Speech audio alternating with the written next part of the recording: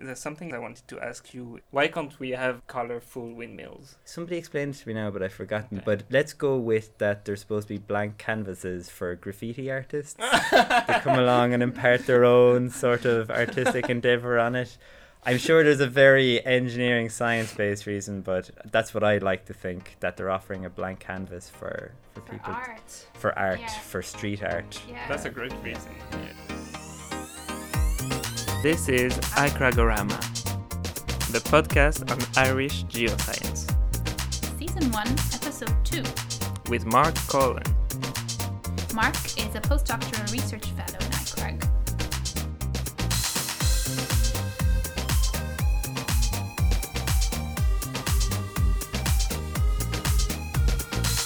Cool. Well, welcome to our podcast, Mark. You're a postdoctoral researcher here. Would you like to say what you do? Sure. So my research at a fundamental level is looking at seabed conditions for offshore wind development, particularly in the Irish Sea, so to build offshore wind turbines. Right. And do we know a lot about the seabed around Ireland, or is there lots left to find out? We know much more than most other countries know about their seabed, to be honest. The national programme for mapping the Irish seabed, Infomar, which is run by the Geological Survey and the Marine Institute, has done an absolutely tremendous job in mapping the seabed and providing all of the data they've gathered for the public good.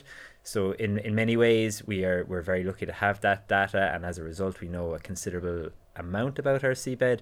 But by the same token, Ireland has an absolutely huge area offshore. It's nearly 10 times our land mass, and there's still quite a lot of areas where we don't understand fully. So there's still a lot of research to be done out there and a lot of exploration to be had.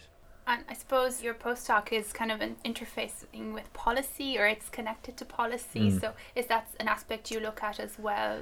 Yes, I have more recently. I've been involved in a couple of initiatives within iCRAG, which is looking at policy and helping to inform future policy, particularly around granting of rights, our seabed rights for development, and also de-risking mechanisms for offshore wind. So it's an area that I have a bit of experience in previously. Before I took up this role, I worked with a renewable energy developer, and in that role I was project manager for a development offshore wind project. As a result, you need to be quite cognizant of what policy dictates, because it determines a lot of aspects of your project, what you can and cannot do. So as a result, I'm quite aware of policy, and it's an area where I feel data and information can be provided to policymakers to help them better inform policy decisions and policy frameworks within Ireland. So for sure, yeah. Okay, so tell me, because I'm not sure I know. I'm still sort of new to Ireland. Is there already offshore windmills in Ireland? There's one project developed, and that is the Arklow Bank project, which was built in 2004. So that comprises 7 turbines off the east coast of Ireland. And that was built in 2004. So that's Ireland's first and only offshore wind project. At the time, it was the largest commercial project in the world. It was the first project to use turbines that were rated over 3 megawatts. So at the time, Ireland was really avant-garde in its development and was to the fore of offshore wind. Since then, however, we've trailed behind, primarily because the government decided that a lot of our renewable energy targets and climate change targets would be met using onshore wind, and that the cost of offshore wind was too prohibitive. Okay, but do you think after your research during your postdoc, there's a chance that they resume new projects and they develop more? Oh, it's happening as we speak, Ben. Oh, really? Yeah. Nice. So spoiler alert.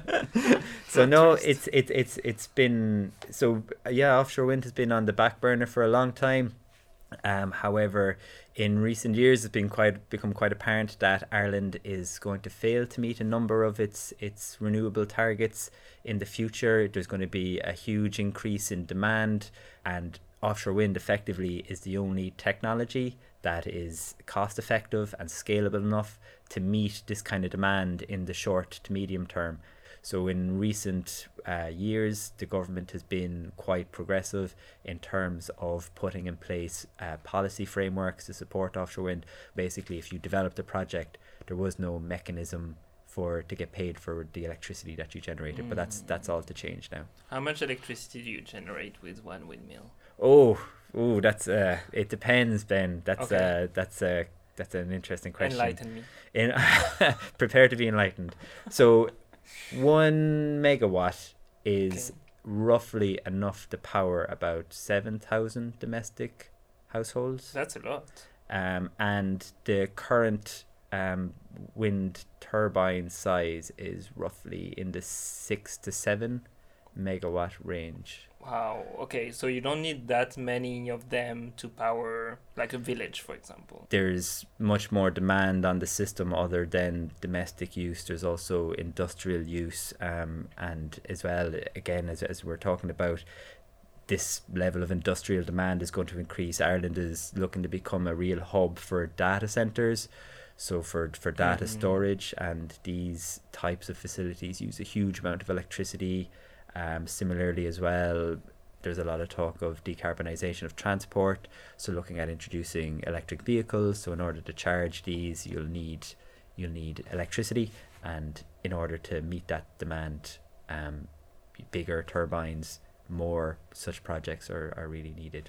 So in Ireland now there's a lot of talk of climate change, and what's your personal opinion about the situation and how we can move forwards in the energy transition? Yeah, it's a huge question, because it's probably one of the main areas where that has contributed hugely to climate change, both through fossil fuel power generation plants and through transport, and it's huge areas whereby renewable energy can play a big part in decarbonisation of those sectors.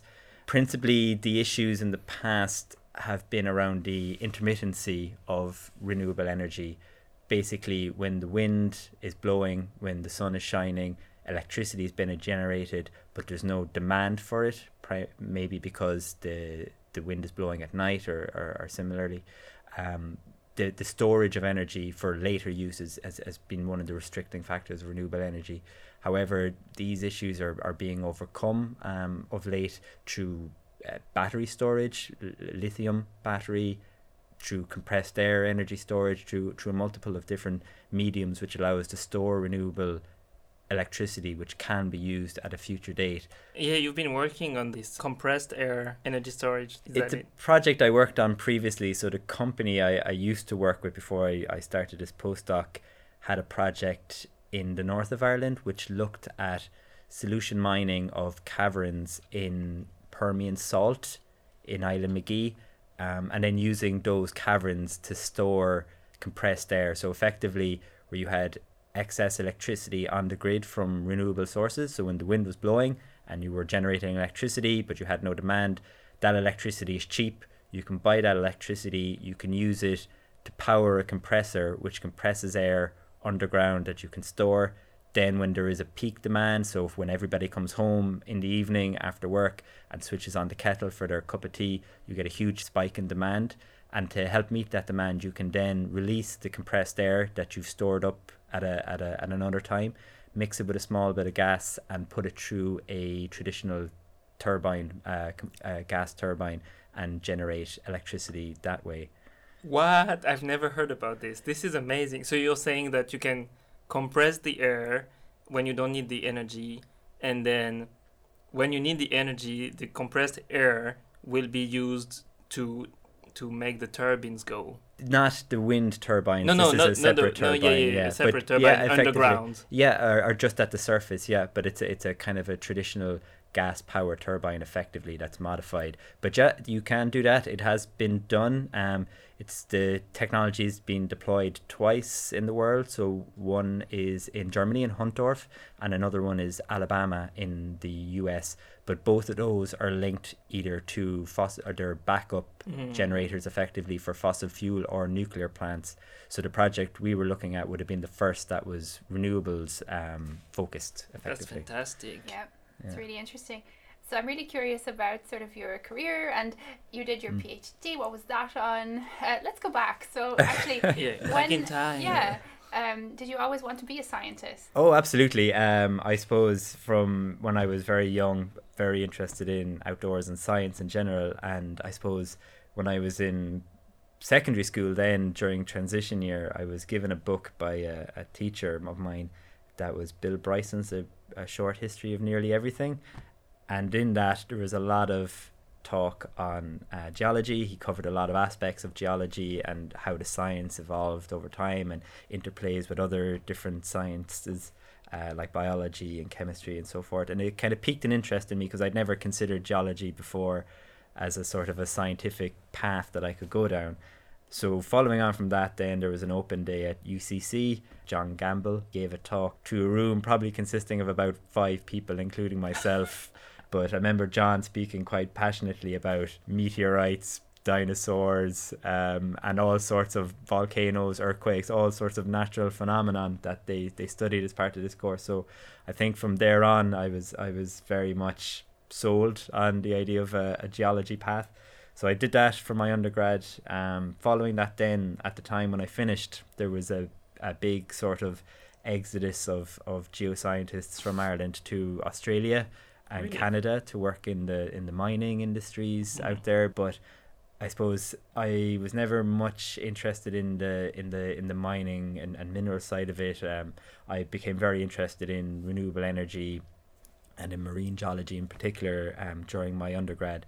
So I looked at where I could focus that, and I was lucky enough to spend some time on a survey with Andy Wheeler at UCC, and that definitely piqued my interest in marine geology. So I pursued a PhD with Andy in Cork, looking at offshore seabed stratigraphy, quaternary stratigraphy in the Irish Sea and in the German North Sea. So I spent a year in Germany studying at the Marm Center at the University of Bremen. And then after that, when I completed my PhD, I gave a presentation to the developer, to the company. They were suitably impressed, I suppose, and they offered me a job as a project manager on their offshore wind development project, seeing as I knew the most about the site. Yeah. What's it like being back in academia? What do you like about it, or not? I thoroughly enjoy being back in research, basically because the freedom, I suppose, that it affords you. It's great to be able to come to work every day and do things that you're fundamentally interested in, for one, and not to be particularly constrained by, does this make money? Yeah. A question that comes to mind is then the role of communities and sort of people in Ireland. What do you think is their perception of renewables? I mean, it's difficult. Mixed. Yeah, it's very mixed. Within Ireland, I'm speaking anecdotally here as well, of course. But traditionally, when onshore wind first started in Ireland, the areas that were identified were traditionally quite rural, and maybe wouldn't have experienced a lot of the benefits of the economic boom. So we're talking areas maybe in the west of Ireland. So when onshore wind first started in those areas, it was a great means of local jobs through the construction and development of these projects. Also, people who own land were able to sell land to developers and make money that way. However, as projects started moving into areas that are maybe closer to urban developments, there's been a sort of a much higher level of resistance to these kind of projects. So as they're moving towards potentially more valuable land or areas where people are living, and there's often a degree of miscommunication on what projects mean and the impacts of wind turbines on certain areas.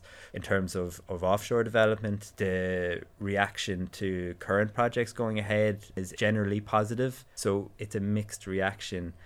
I have a question about your presentations recently. I've seen a slide with an artistic impression, or it was a famous painting, and I'd like to know more about that. That was Caspar David Friedrich's Wanderer Above the Clouds. So it's Caspar David Friedrich is a German romantic painter that I came across when I lived in Germany. So there was an exhibition of his in the local gallery in Bremen, which I went along to, and I saw this image of a person, of a guy standing overlooking this tremendous vista of fog and landscape, and I just found it beautiful in terms of nature and man's place in nature and how we're part of it, but also how overwhelming it is.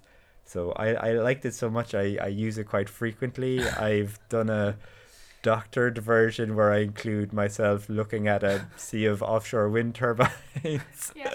So I suppose it's just to try and communicate how beautiful offshore turbines can be and how they can fit in with the landscape. It's part of an anthropogenic landscape, I suppose, if I was to put an artistic term on it. So yeah. Nice. So, are you into more art, or is it just? I do like art, yeah. That and Edvard Munch, the guy that did the Scream. A lot of his stuff is very sad. That's why I like it. Do you like sadness, Mark? I am. I do enjoy a good bit of sadness. And also, there's some links to science, aren't they, in Munch? Oh yeah, the background, the sky. So it's so it's a very vivid red sky.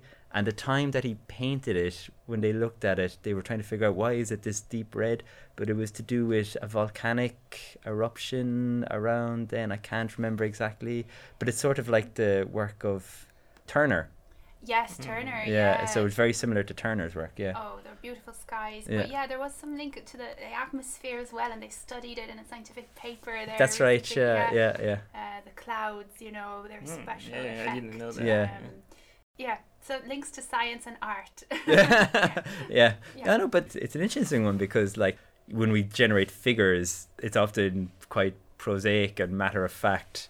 But if you're trying to communicate a lot of these things to non-technical people, art is a great medium through which to try and do that. So not just painting, but I know iCRAG do the poetry trip down at the Féile na Beachtaine. I'm a big poetry fan as well, especially Heaney. The arts and science, there's a natural marriage there for communicating, definitely. You also like reading, I hear. I love reading. What are you reading at the moment? I'm in a book club. We're called the Last Tuesday of the Month Book Club because we meet on the last Tuesday. So at the moment we're because we're coming into the summer period, we picked a rather light-hearted one. So High Fidelity is what we're reading at the moment. Are you going on any holidays? I am going to Sicily next week. So we have friends who are getting married on the island of Sicily, and part of that we've booked a guided hike by a local geologist up Mount Etna. Fantastic. Wow. So I'm extremely excited by the prospect of that, partly because as well he does wine tours of the local vineyards as part of this. We have questions from Twitter. Oh, fantastic. Teresa wants to know, what does iCRAG do? Teresa should know because she spent 2 years there, was it? But anyway. Yeah, tell us a bit about iCRAG. So, Teresa, if you didn't notice what the people around you were doing on a daily basis, effectively, iCRAG is a geoscience research institute that looks at a variety of challenges facing society and performs research in those areas to help de-risk and also drive economic growth and protecting the environment in a number of spheres, I would say. Yeah, that's a very good answer. She Thank also you. wants to know, why is it important and why do we need it as an Irish context? That's a very good question. It's very important because of a number of reasons. Population in Ireland is growing, urbanization is growing, our demand for materials, our demand for resources as a result is increasing. So iCRAG performs a very fundamental role in identifying resources and managing our interaction with the environment from a resource perspective, pressure on resources and mitigating unnecessary exploitation of those resources like groundwater and so forth. So it's very important as Ireland as a country develops industrially that we take care to safeguard our environment and sustainably utilize our resources for economic development effectively.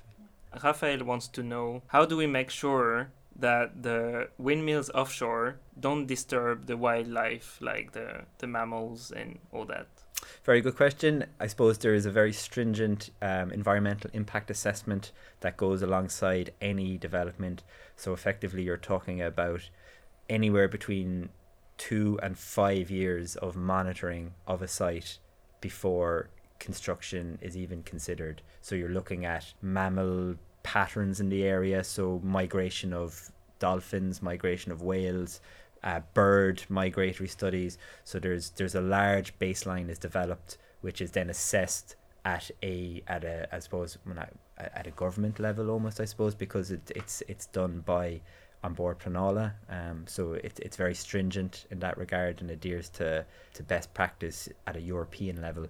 So there's a very, very stringent process there for looking at environmental impacts of these turbines. Great. So at what international events will we be able to find you? So I was in Russia recently, which was my big furrow in conferences this year, which was tremendous. So I went to GeoHab, which is a seabed mapping conference. So it's about using mapped data from the seabed for multiple end users like aggregates, offshore renewable energy, habitat mapping.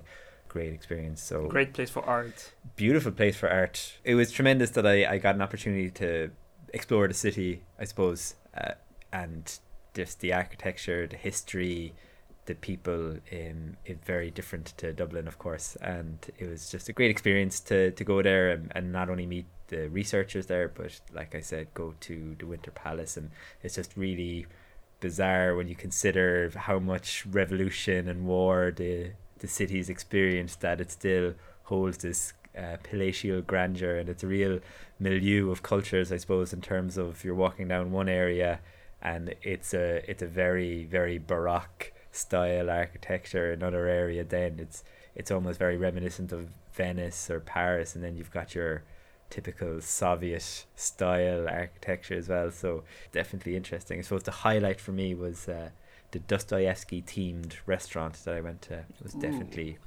very, very cool. I really enjoyed that place. That's nice. And it was called The Idiot as well, so it's quite endearing. So will you be going to any more places, conferences in the coming months? I will be. So one of the big conferences that is actually happening here in Dublin, which is very convenient. So the INQA Congress, which is the largest quaternary science conference in the world, will be coming here. So roughly 2,000 to 3,000 researchers will descend on Dublin for roughly a week, and it promises to be a rich tapestry of ideas and discussions around all things quaternary, from human migration through to geography, through to geology, through to botany. So it's a real mixed bag of research. So I'm very excited to be both presenting at that and also chairing a session at that. And then later on in the year, I hope to go to Copenhagen to a sort of a technical offshore renewable energy conference, which is looking at various technological advances in offshore wind, offshore wave and tidal. So that's happening in Copenhagen in November, I think. So I'll be at that as well. Nice. So they're my two big conferences for the rest of the year now. Interesting. So if you're listening and you want to meet up with Mark, Copenhagen and Dublin. Okay, so coming to the end now, so I'm just going to shoot out some rapid questions. So if there was one bit of misinformation you see around renewables that you would like to correct, what would it be? I suppose one of the, particularly for offshore, the one thing that's constantly said is they're ugly. You know, they're a blight on the landscape. But for the most part, the assessments that go into siting offshore wind farms are cognizant of this. So they do visual impact studies whereby they look at how they can orientate the turbines in rows, so that if you look from an offshore perspective, you see a limited amount of them, if you see them at all. And often they're at distances whereby, you know, the natural horizon kind of masks a lot of it. So I suppose, the visual impact is one of the things that is often thrown against them that I'd like to, I suppose, challenge people on, if anything. Yeah. Favorite book? Oh dear. Oh wow. The Brothers Karamazov by Dostoevsky, because it's just very long, so it'll take up a lot of my time. But also it's multiple stories in one, and every time I go back to it, I always find something new about it. That or The Master and Margarita by Mikhail Bulgakov, just because it's so funny and entertaining. Yeah. Where can we find you on social media? Yeah. I'm on Twitter. I recently set up a Twitter account this year, so I'm still experimenting with it. But you can find me on Twitter at Dr Mark C. So it's Dr Marky and then C as in C for cat. So you can find me there on Twitter. Yeah. Okay, well, thank you. No, thank you very much for having me. It's been interesting. It's been a pleasure. So yeah, hopefully we'll have you on again. Thank you very much. Cheers. All right. Bye, Mark. Bye, Ben.